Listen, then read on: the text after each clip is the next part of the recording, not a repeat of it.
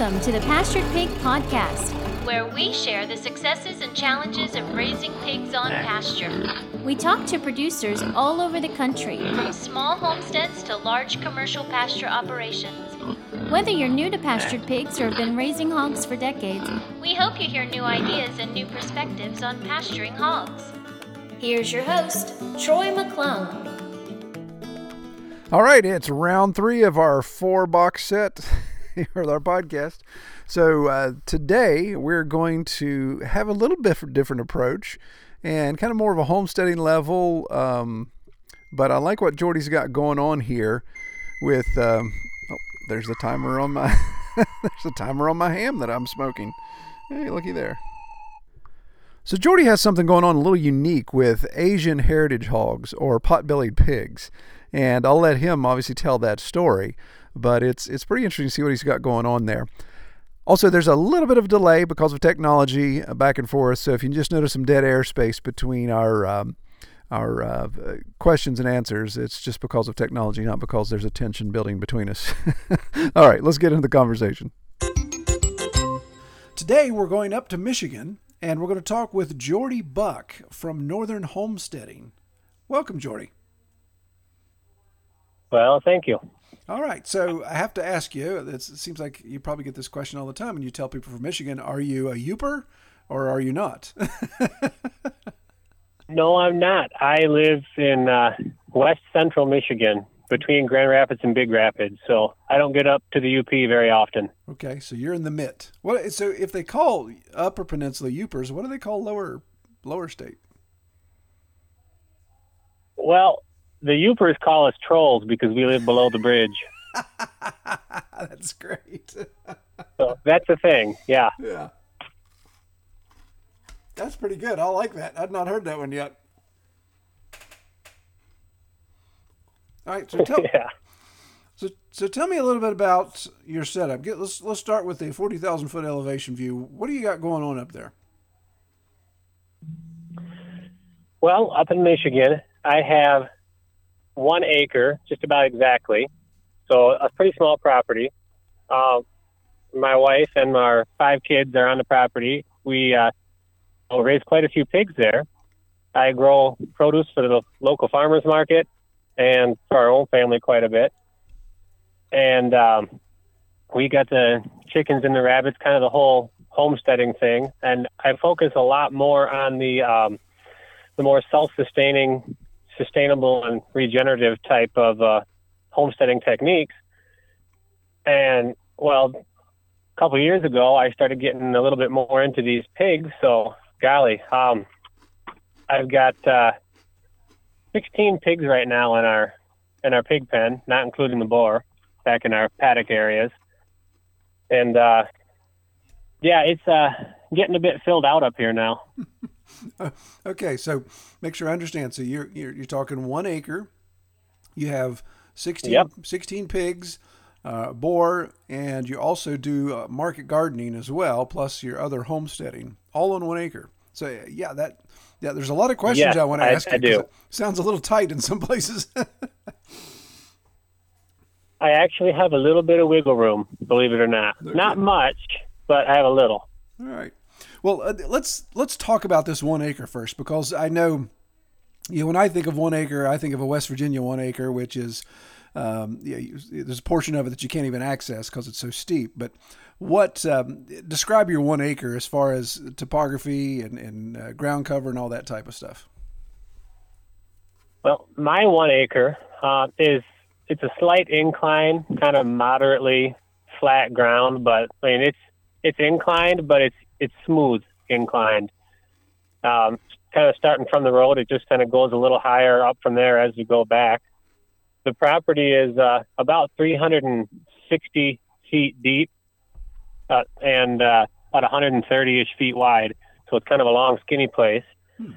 And it was about 90% forested, fairly mature forest, but the past 4 years we've cleared most of that out. I just finished clearing most of the back half acre out this spring, and that was a chore and a half, clearing all them trees out. A lot of big old cottonwoods and black oak back there.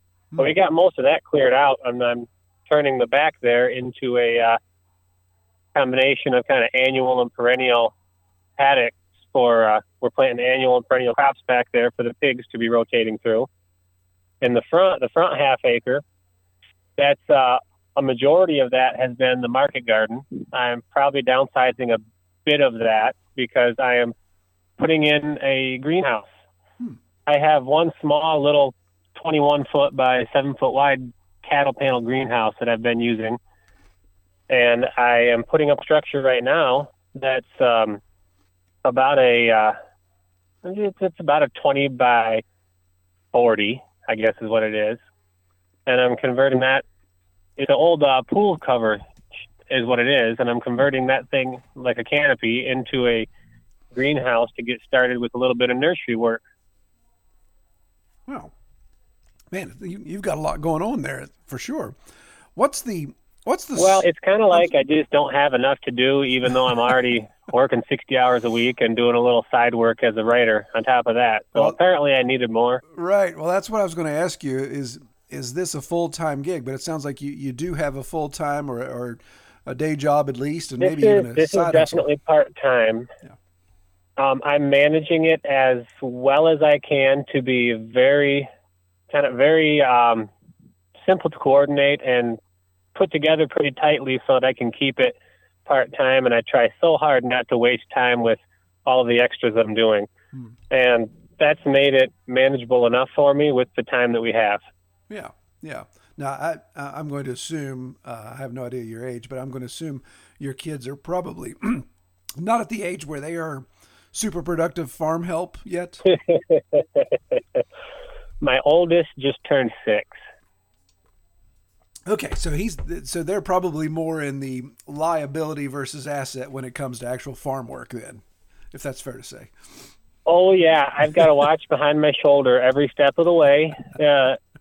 One of my girls, golly, in particular, my second youngest, no matter what I'm doing, she's got to be helping me, and so I got to keep an eye out for her. Yeah, exactly. You always got to be with Daddy and do what Daddy does. Yeah. Farming that can be a little bit challenge. Yeah. Dragging grabbed my double bit axe and was dragging it across the yard for me to use yesterday, and that thing's bigger than she is. Yeah, no doubt. Yeah. Oh my goodness. So I want to ask you one more question about the land. So what's the soil like around there? Is that sandy Michigan soil, so it's well draining? Well, it's actually it's fairly well draining, but it's not quite the pure sands that I grew up on. Where I grew up, it was actually halfway between like savanna land and sand dunes, a little further south. But my property it's just got a little bit of clay, but it's a nice mix of sand, silt, and clay.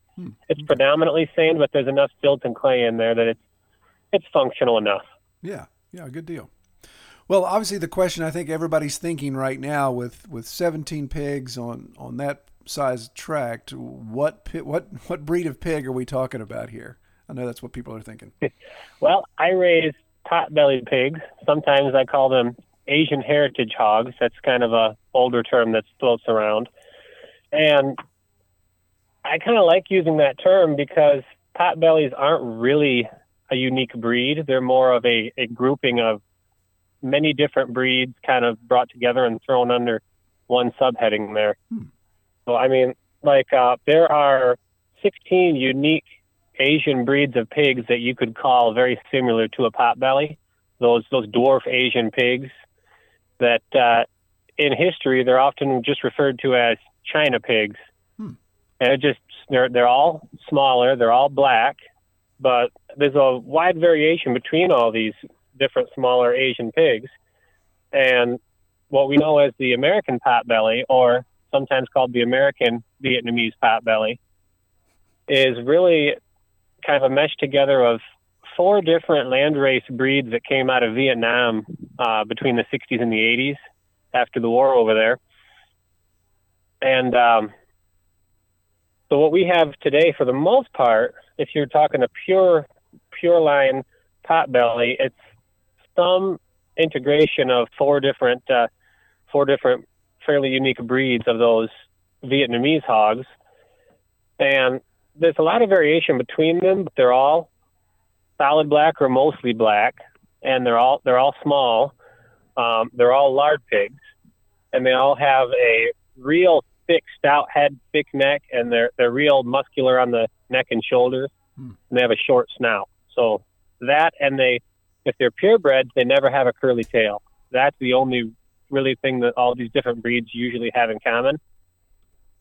And so the potbelly, there's a ton of variation. They're all small, but there's still so much variation in their genotypes and in the types of raising environments they thrive in and the types of feeds that they do best on. And there's a lot of variation in there. And they haven't really been bred out to make one particular cookie cutter type pig very much at all. So they have a lot of variability and a lot of adaptability because of that. Interesting. Yeah, I got to say I don't know much about that breed of hog. It's just not something that's come up on my radar. When somebody says potbelly, I automatically think of somebody's pet that they're walking on a leash and has a little diamond studded collar and all that type of stuff. That's what sticks in my head. So yeah, it's funny. Potbellies, well, when they were first imported from Vietnam, and then they made their way eventually to Canada and then to the U.S., they were an exotic, so they were really sought out by zoos for the most part, and petting zoos really throughout the 80s and 90s. And then they were kind of marketed as a pet pig for a while because they were small, advertised as a mini pig, even though they can still get 200 or 250 pounds when they're grown. But now the pet crowd has taken on the term American miniature pig. And they don't want to be associated with the potbelly term because traditionally potbelly is a Asian meat hog. So it's just kind of funny how they're doing that. Yeah, so that's so you said something there. So you're saying your hogs, when they're a full size, mature size, they're still about 200 and 225 on the hoof? When I'm talking mature breeders. So, and there's variation, a lot of variation in the line, but generally when I go and I look at a lot of other people's potbelly herds, and when I see their breeders, they're generally somewhere between about 175 and 250 on the high side. I mean, my smaller sow right now, she's about maybe 18 months old, and she's probably 120 pounds. And she'll probably get another 75 pounds after that. Okay. So, yeah, she'll probably max out around 200, and that's not fat weight. I don't let my pigs get very fat. I know a lot of the pet potbellies tend to get quite obese because they just kind of sit around and snack all day, but they are traditionally a pasture-type pig, honestly. When you see how they're raised traditionally in Vietnam, 99% is just forest fodder and fending for themselves, and they usually just get a little rice, a little grain now and then, and that keeps them tame and keeps them nearby. Really interesting. So why did you land on this breed? I mean, obviously, I'm sure the property may have something to do with it. Reasons. Yeah. First off, I was looking at pigs, I wanted to get some pigs. I had finally decided and kind of proved to myself that I'm pretty sure I could raise pigs cheap. That was one of the important things to me because for a long time, I mean, maybe 2 cents from. So I didn't have much money. I can't, raise expensive pigs if that's going to be costly to feed them out. So I proved to myself, kind of convinced myself I could do it cheap, and I just started looking around at what pigs were available. And the first one I actually got was a guinea hog. I stumbled upon somebody who had a couple guinea hogs, and they basically just had to get rid of them, didn't want them anymore, and we're getting back into goats. So I got those for quite cheap. And man, that boar they told me he was a big boned boar. When I showed up, I said, that ain't big boned, that's a fat boar. But he was probably 400 pounds for a 6-year-old guinea hog. Oh my goodness. And well, we raised him for a little bit, just tried to learn about pigs a little bit. I got him a little bit healthier, and then we ended up butchering him, but I decided I didn't really want to deal with pigs that were quite that size again. And just looking around more, I just happened to see somebody had pot bellies for quite cheap. It was 50 to 75 bucks or so, I think it was. And I went over to get one pot belly from them. I showed up and they said, here's the deal. You can have it for free if you take all the other ones with it. Right. So I came home with a utility trailer full of 5 pot bellies, and we butchered most of those out after a month, and I kept just one of those, one sow. Eventually I found another boar, and we started doing a little bit of breeding in them. But one of the other important reasons why I went with that breed was I have just 1 acre, and I am in an agriculturally zoned area in my township. I mean, very rural farm town. There's 2,000 people in my town, and most of them are farmers. But township rules say that if I have less than 5 acres, I'm not allowed large livestock. And large livestock were defined as hogs, cattle, and horses. So I got to talking with some people at the township, and we have decided on a technicality that potbelly pigs are not large livestock because they're small. So that's the other reason why I'm raising potbellies. Interesting. So they're small, so I can get around that. They were cheap to get a hold of, and they're fairly common as far as a heritage breed. They're probably the most common heritage breed that I found just looking around. Cheap too. I mean, consider like the Coonies. When I'm looking at those, I mean, their prices have come down a little bit, but they're still usually $500 or more for a fairly small Cooney, and that's a lot of money if you wanted to get 2 or 3 to start a small breeding operation. Right. Yeah, for sure. And I mean, the guinea hogs and all these other small breeds too. It's the same thing, except for the pot bellies. They're all quite expensive, and it's really just because, looking into it all, the pot bellies were the first small breed hog that really kind of came around in quite a while, and they're just not new anymore. They're not a fad, but there's still so much of a fad for the Coonies, and the guinea hogs are still fairly a bit of a fad animal. And then you look at the Idaho pasture pigs, even though some of those can get quite large, that's a whole interesting fad in itself, and that just keeps the prices high for now. So the potbellies, they're cheap, they're usually easy to find, they're small, and they're incredibly hardy and do very well on these different alternative diets. We do a lot of alternative feeds, and I grow a lot of our own feeds too, and they do quite well on it all. They also do well on a little lower protein feed than your normal commercial hogs do. Interesting. That's great. So let me ask you, and then we'll get in and talk about your feed and your rotation and all the things you've got going on there on the land. But I do want to ask you, this is a revenue producing part of your farm, and this is not a hobby animal that you just like to have 17 hogs running around. You are producing an income from this, correct? I produce a small income, and I produce quite a bit of meat for our family. I mean, honestly, between the pigs and then our chickens and rabbits and my produce garden, that's well over half of the food that my family goes through in a year. And on top of that, I do sell a few hogs. Yeah. Not a lot, although now, so I started with 1 sow, and then I got a second, and now I have a 3rd sow, and they're all pregnant now. So come about end of January, I'm going to have to really start figuring out how to sell more pigs. And I do have a small clientele list of people that regularly buy pigs, 1 or 2 a year from me.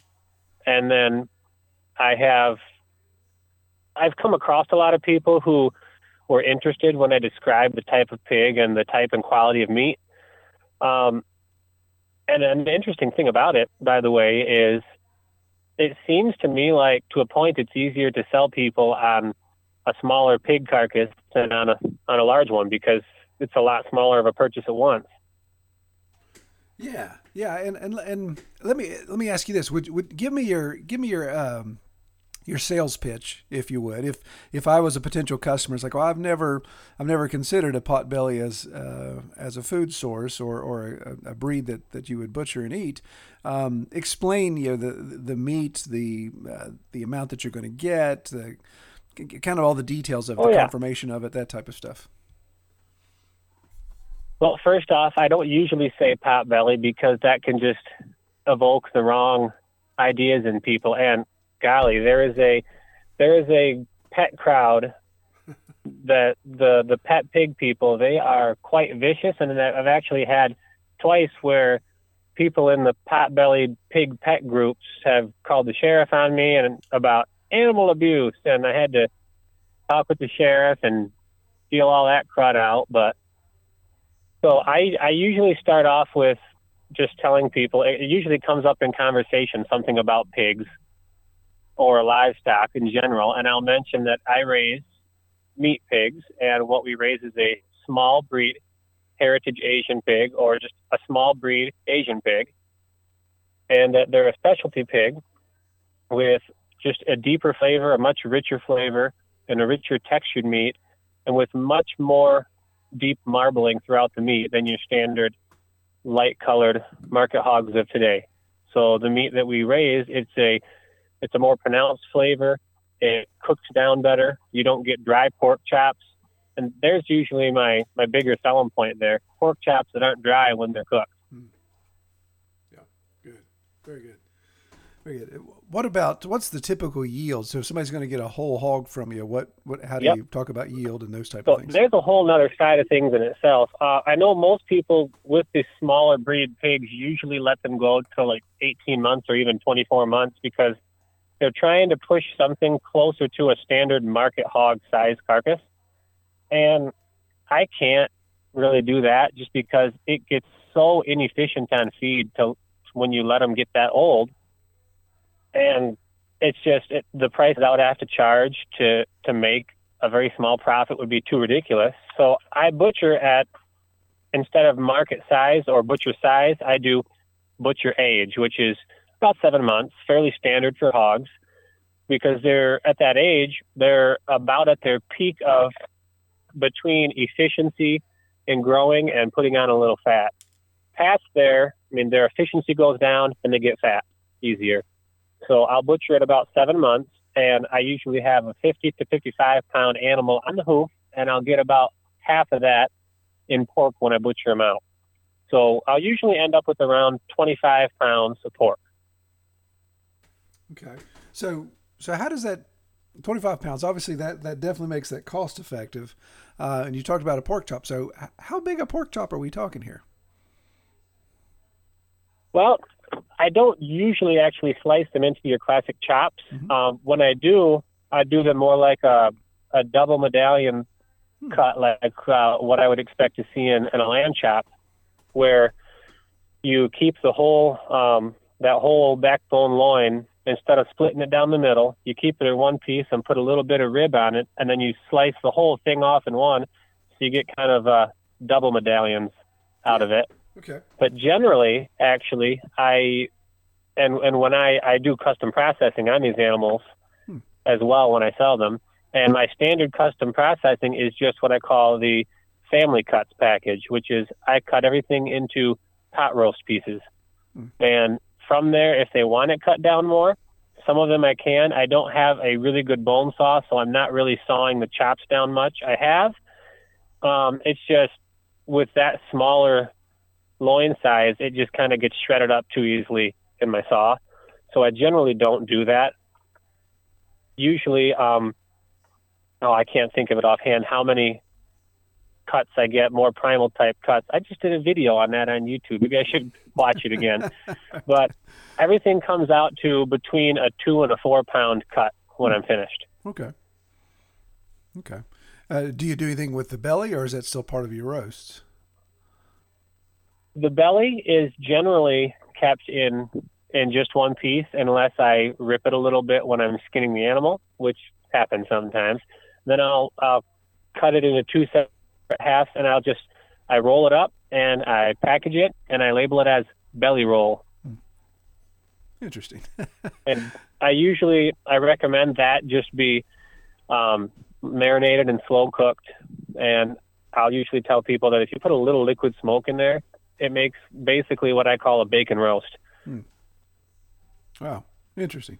Yeah, that's a very unique take on processing. And my goodness, you talk about being busy, and you're also doing your own custom processing. You've got quite a few things going on. Yeah, it's unique, and it took me. And I've worked with a few other people on what we think the more appropriate way to process these potbellies are, because they are so much smaller. Some of the cuts, they're not going to work. And so we've had to do some different styles of processing. And what it comes back to is we went and looked at a lot of the traditional ways that these small hogs are utilized throughout Asia. And for the most part, it's just they're used traditionally as roast pieces. And then maybe the edges, the nice meaty, thick edges of those roasts are trimmed off and more like a stir fry kind of meat. But just it lends itself well. The pig lends itself well to a nice dinner-sized roast, not so much to smaller cuts. Okay. Is there much grind? Do you do any grinding with it? I have. Generally, until recently, I'm butchering all these pigs hot carcass, and so I don't usually grind it much at that point. I've found that when I'm grinding a hot hunk of meat fresh off the animal, it tends to get kind of wet and mushy. Yeah. It doesn't grind well. Yeah. But now I've got actually just a large refrigerator that I can put 2 pigs in at once after I skin them, and I can chill those in there for a few days. And then if I want to, I can grind it. Generally, I don't unless my wife asks me to make some sausage. Yeah, and so obviously these Asian pigs are considered lard pigs, so I assume you get a decent amount of lard, scale-wise, of course, that you can render and use for other reasons. Yeah. I do try to watch the amount of fat on my pigs because I don't want them ridiculously fat. I don't want to put so much feed into them that they start getting wasteful, and I have seen that if I want to get a pig very fat, it tends to take more feed to me than it's worth. So generally, I like to see around a half inch of fat when I'm butchering these animals at 7 months, which, I mean, that would be like on a full size regular hog, that would be something like around 4 or 4.5 inches worth if you put it to scale. Wow. So they are on the fatty side when I'm looking at it that way. I'll get something like about a gallon of lard off of 150-pound potbelly. Wow. Okay. Rendered down lard. Goodness. That's pretty good. And that is, I mean, I usually scrap out the carcass pretty well.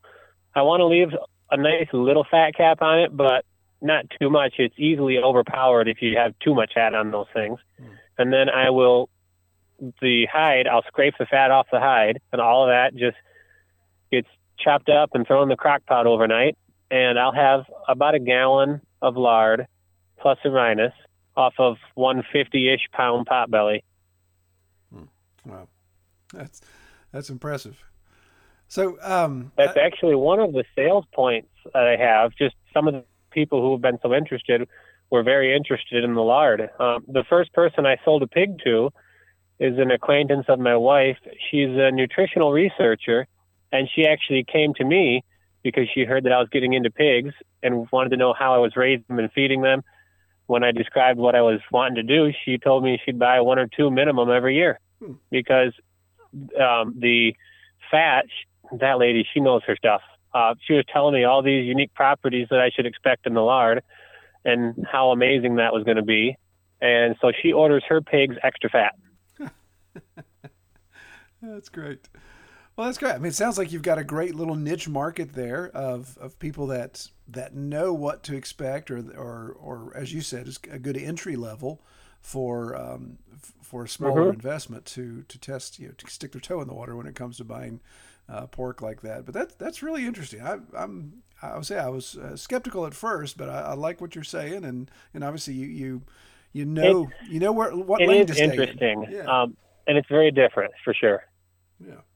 Well, let's switch gears a little bit and talk about your feed, because I think this is something that is also very impressive, and I like the way you approach this, because it comes back to the economy of what you're doing, the economy of maintaining and establishing as much efficiency on your 1 acre, but also just the overall inputs, just not throwing a lot of money into something. So explain to our listeners a bit your feed regimen and how you're handling that.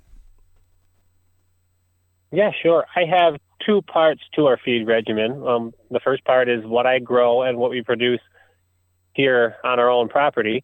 I mean, everything from the produce that I can't sell at the farmer's market. So I bring it home, and after 2 or 3 days, it doesn't look pretty anymore. So, and I can only handle so many tomatoes myself.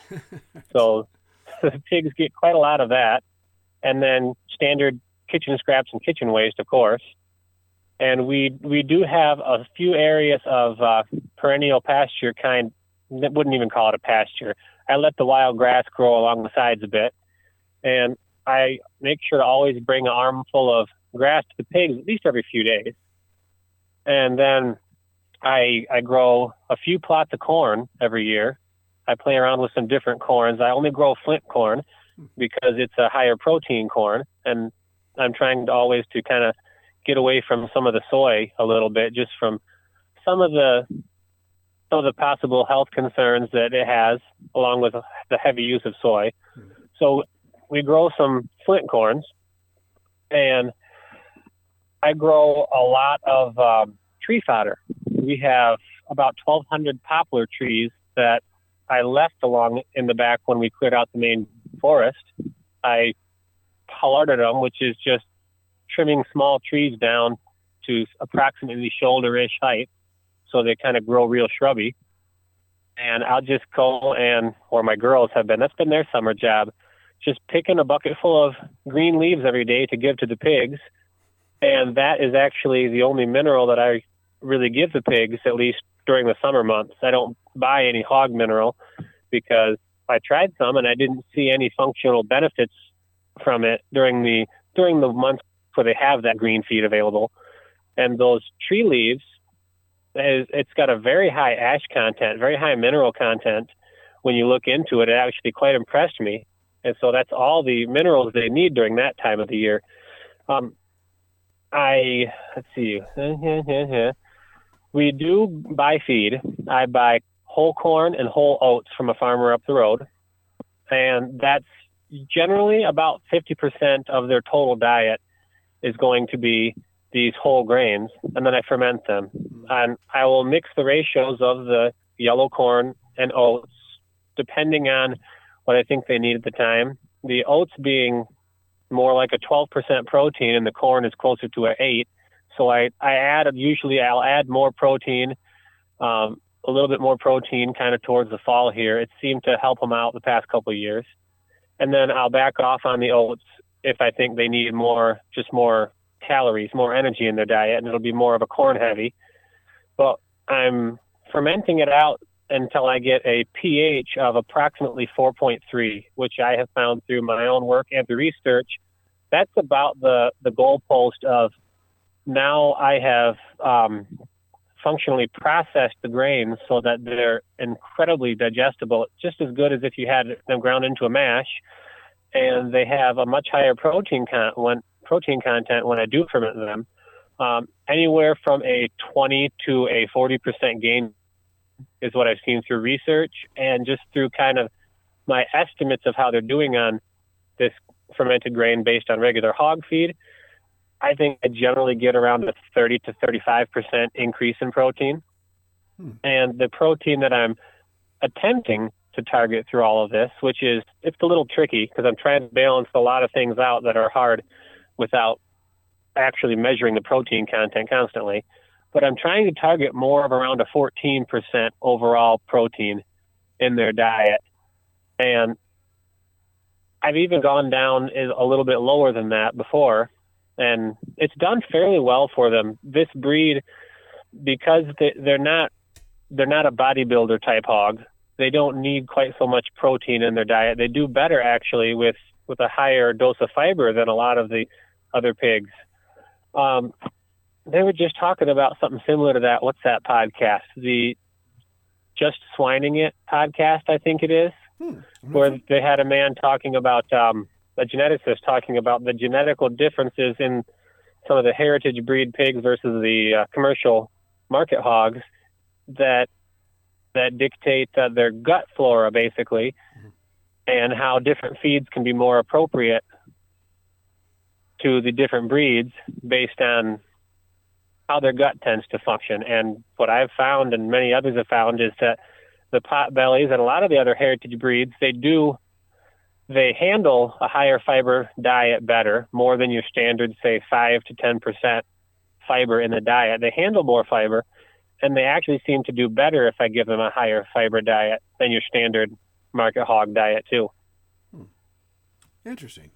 Well, it sounds like you've definitely done quite a bit of homework there and research, and that's really good data to look into. So in that, would you say, have you thought about if you were going out and just buying commercial feed for your herd and maintaining them on that versus what you're doing with raising some of your own, of course, the fermenting? Have you looked and estimated a cost savings with that? Do you have any kind of gauge? Oh yeah, and I did. I had to at least try for at one time raising up some of my pigs on a standard commercial hog feed. So I went down into Cedar Springs and I bought myself a few bags of hog feed, which, to put it in perspective, usually you're somewhere between 600 and 800 pounds of feed for a regular hog. Pot bellies, it's about 3 bags of feed, maybe a little more if you wanted to go longer, but usually it's around 150 pounds of pig feed to feed out a pot belly. That's hilarious. So it was a cheap enough experiment to run. I got a slight bit more growth when I did that. Of course, it was only in the summer too, not the winter months. But they also got fatter, and I didn't really like that. And I actually read some reports on that too.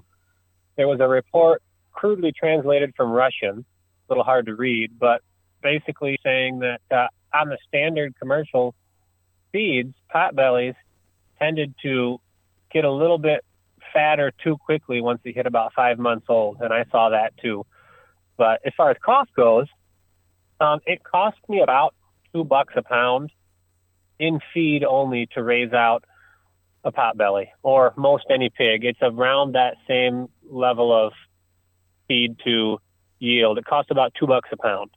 And with the feed that I'm buying, I buy the grain that I buy is half price of a hog mash in town. And by fermenting it, I really don't need to add any additional protein. Sometimes I add much difference. So I've ended up between about 40 cents and 60 cents a pound when I put all the numbers down. Wow. So that's about 1/4 the cost. Yeah, that's great. That's great. And that was my main reason for really sticking with it originally. I mean, not really thinking about trying to sell any, but I'm bringing meat to the table for way cheaper than I can buy it at the grocery store. Yeah. And that's the main thing. And you said something there I think I want to point out again, because make sure people heard that with what you're doing on an acre, that you said probably 50 to 60% of your family intake is coming off that land. And that's incredible. Oh yeah. Last year I calculated everything up meticulously, and we were right at about 50% of our total food intake and caloric intake and protein all combined. We're right at about 50%. Yeah. And this year, I think I did a little more. I just didn't monitor it as closely. Interesting. So family of 7. Now, obviously, is that going to be more of a challenge as those kids get a little older? You think you're going to max out somewhere? Well, I'm sure at some point I will. I'll also say that I am looking for property. We've been saving our pennies since we got married, and I've got a little cash, so the only issue is nobody's selling. Yeah. I would love to buy 10 acres somewhere quite close enough that I could just run down at any time, or maybe even walk over just a couple miles away. so that I'd be close enough that I can actually manage the property well and put some animals there. And if it's 10 acres, or actually if it's 10.1 acres, according to township regulations, they basically don't have any say over anything anymore that I do agriculturally. So that's what I'm hoping for. Yeah. Very good. Very good. So that was going to be my next question, was future plans going forward. So looking for land that's that size, so it gives you the freedom to do some additional things. But do you have any other plans going forward as far as expansion or additional testing and research? Well, I keep dabbling around in different areas of testing different feeds and unique feed products and some different mixes and blends. And I'm kind of always going to do that because that's just my nature, to try things. Sometimes when I explain some of these tests or trials I want to do to some of the other pig farmers, they seem to think that I've been hit in the head with a monkey wrench or something. But I like to try out these different things, and with research behind them, some of these things sound like they might be interesting, like Jerusalem artichoke. This is one of the feed crops that I played around with last year. We fed a few 100 pounds of those to our pigs last year. This year, I'm going to do about the same, a few 100 pounds, just kind of as a going into winter supplemental feed for our pigs. And next year, I'm taking a lot of the excess this fall, and I'm planting the entire boundaries of my property with these Jerusalem artichokes because they did pretty well last year, and they grow very productive. It's a lot of starch. Basically, it's about like a potato, but more easily digestible to pigs. And I'm going to plant one of my pig paddocks with a large portion of these Jerusalem artichokes when the pigs aren't in it here in the fall, when I move them into their next rotational paddock. And that's going to be my trial, really, is to go very heavy on that as a feed source and see how they do. Interesting. Very interesting. Yeah, I love that stuff. And I think that's what really makes pastured pigs that much more exciting is there's so much opportunity to experiment with some things and obviously just adapt to what you're given, whether it's 100 acres or 1 acre, it's 60-degree slope or flat, then you're just going to test it and see what works for you in that situation. So I think that's incredible. Mm-hmm. So yeah, I would love 60 acres, but it just seems like that's going to be a long time away before I could ever do something like that. Sure. So, yeah. But for the meantime, I'm making it work where I am and making it productive and efficient. I'm not going to be one of those more hobby farm scenarios that just begins to be a bit of a money pit because, well, I don't have the funds to support that anyway. So everything I do, I'm trying to keep it sensible and reasonable, even if it sounds odd at first. Yeah, I like that. Well, that's a good philosophy to go by. I think when you're looking at the economy, the economics of it and being frugal, it makes things work a lot better. And I know there's times where I've lost sight of keeping track of costs, and at the end look and say, well, this I feel like I was really busy this year, but how come my checking account looks smaller than it should be? And then realize, well, you'd lost sight of these type of things and just allowed it to get out of control. And I think that's a great approach to it, especially when you're looking at scaling up and eventually buying larger land and doing that type of stuff. Not just work yourself to death, but work smarter into a goal. So yeah, we have some really fun plans for if and when we get that 10 acres. My wife and I, we definitely expanding a bit with the pigs, and I've delved quite deeply into designing these different types of silvopasture systems on paper and various different setups of rotational grazing paddocks with annual crops and perennial tree crops, nut crops, fruit crops. I've got all kinds of things that I would love to do someday, and I'm doing some of it here now. I have one mature apple tree that we got about 350, maybe 400 pounds of apples on this year. Wow. And that, I figured the calorie content of those out. It comes out to, it takes about 200 pounds of apples to equal about 50 pounds worth of corn when I figured by calories. So there's not a whole lot of feed that comes off of one apple tree, but it's a good start. And we planted 7 apple trees this spring, 7 younger ones. And one of the nice things I have is we're in apple country. I mean, there's literally Apple Avenue, Peach Road, right down the street. We have orchards and small old farm orchards everywhere. Most properties have a small old neglected orchard on them somewhere around here. And I have access to all the apples I want basically from mid-August to even now. We still have apples on some of the late crop trees. And so I've been going around with my minivan and my wagon just picking up apples from the neighbors' yards and bringing them over for the pigs. Yep.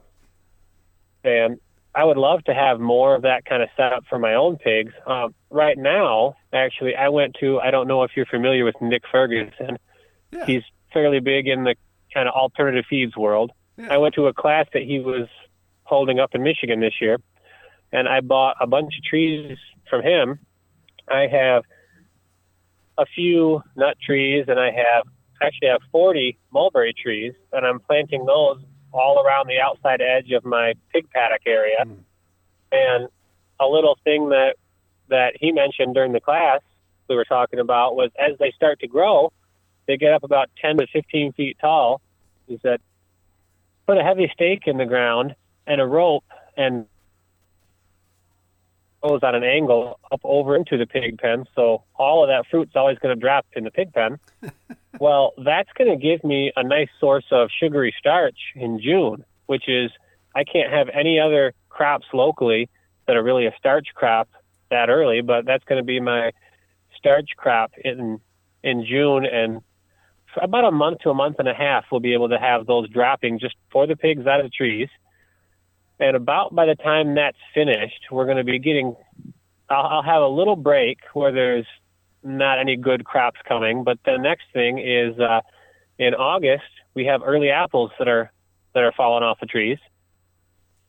And then I'll have apples throughout August and September. I grow some early season corns and then some late season corn. So I'm picking corn in September, early September or end of August, and then I'm picking another crop about a month later.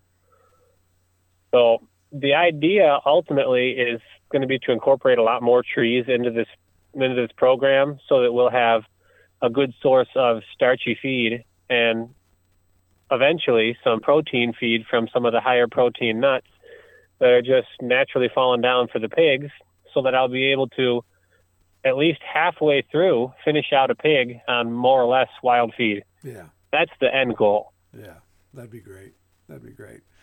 Man, that's awesome. I love your approach to this, and I love the fact that you're tracking all this data and taking the time to flesh out all the details. That way you can kind of see how things are developing as you go along. Well, Jordy, I want to be sensitive to your time, but because I know you even had to leave the house for this interview, and I appreciate that. But let me ask you something. I have to ask you what I ask everybody. So, in your experience so far, what is your favorite part about raising pigs on pasture? I wouldn't even say it's just exclusive to pigs on pasture, but my favorite part about all of this whole thing is what I've called the law of multiplication. And that is just that I can take one thing and turn it into several things. And I can take a few things and turn it into many things.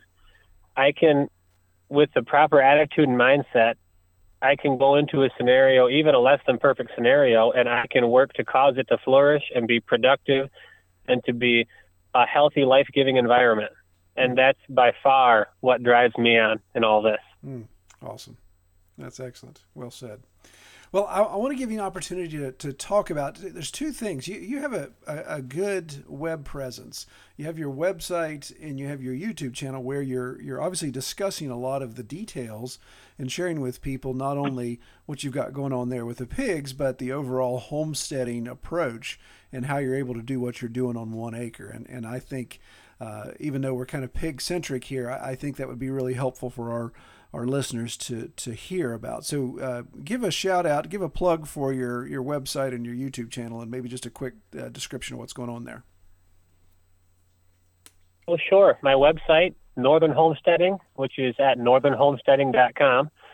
That is, it's an informational blog style website. I'm writing informational articles, generally a few every week on there, in an assortment of homesteading topics, focusing on sustainability and productivity and what you're doing. I do a lot of work around alternative feeds too. That's kind of my big thing. And then my YouTube channel, that's more of an educational side, or a different side of the educational side of it, I guess. And that's Homestead Know-How. That's where I had started by doing a bunch of courses here. I teach some homesteading courses locally in town, and I started putting some of those together in more of a video type format and cutting them up into smaller bits. And I've got a lot of that material out on YouTube. Some of the more detailed stuff is restricted to a membership, which is $2.99, I think, for a month membership, and you get the more in-depth videos there. Very good. But yeah, the website and the YouTube channel, northernhomesteading.com, and Homestead Know-How on YouTube is full of great information, and I'm doing my very best to keep regular information coming out. Excellent. Well, good. I appreciate all your hard work, and it's definitely noted in what you have online, and clearly in this discussion, see that you've got attention to detail when it comes to tracking stuff, and I really like that. I respect that a lot. Well, I can't thank you enough for coming on the podcast. I'm going to let you go so you can get home to your lovely family and be able to complete your evening. And man, I just enjoyed the conversation. It was good talking with you. Alrighty. Well, this was fun. Well, that was a good conversation with Jordy. Appreciate him coming on and sharing his story with the pot-bellied pigs. That's not an angle I would have expected, but it seems like he's got something good going on there. Well, this is number 3. Again, I appreciate everybody listening, and we will get a 4th one ready and be queued up for next week. And then our queue is empty. So if you know anybody that needs to be on the podcast or should a topic we need to discuss, just send me an email, troy@redtoolhouse.com. All right, y'all take care. We hope you have enjoyed this episode of the Pastured Pig Podcast. To learn more about our podcast or to submit topics or recommend guests for future episodes, visit redtoolhouse.com.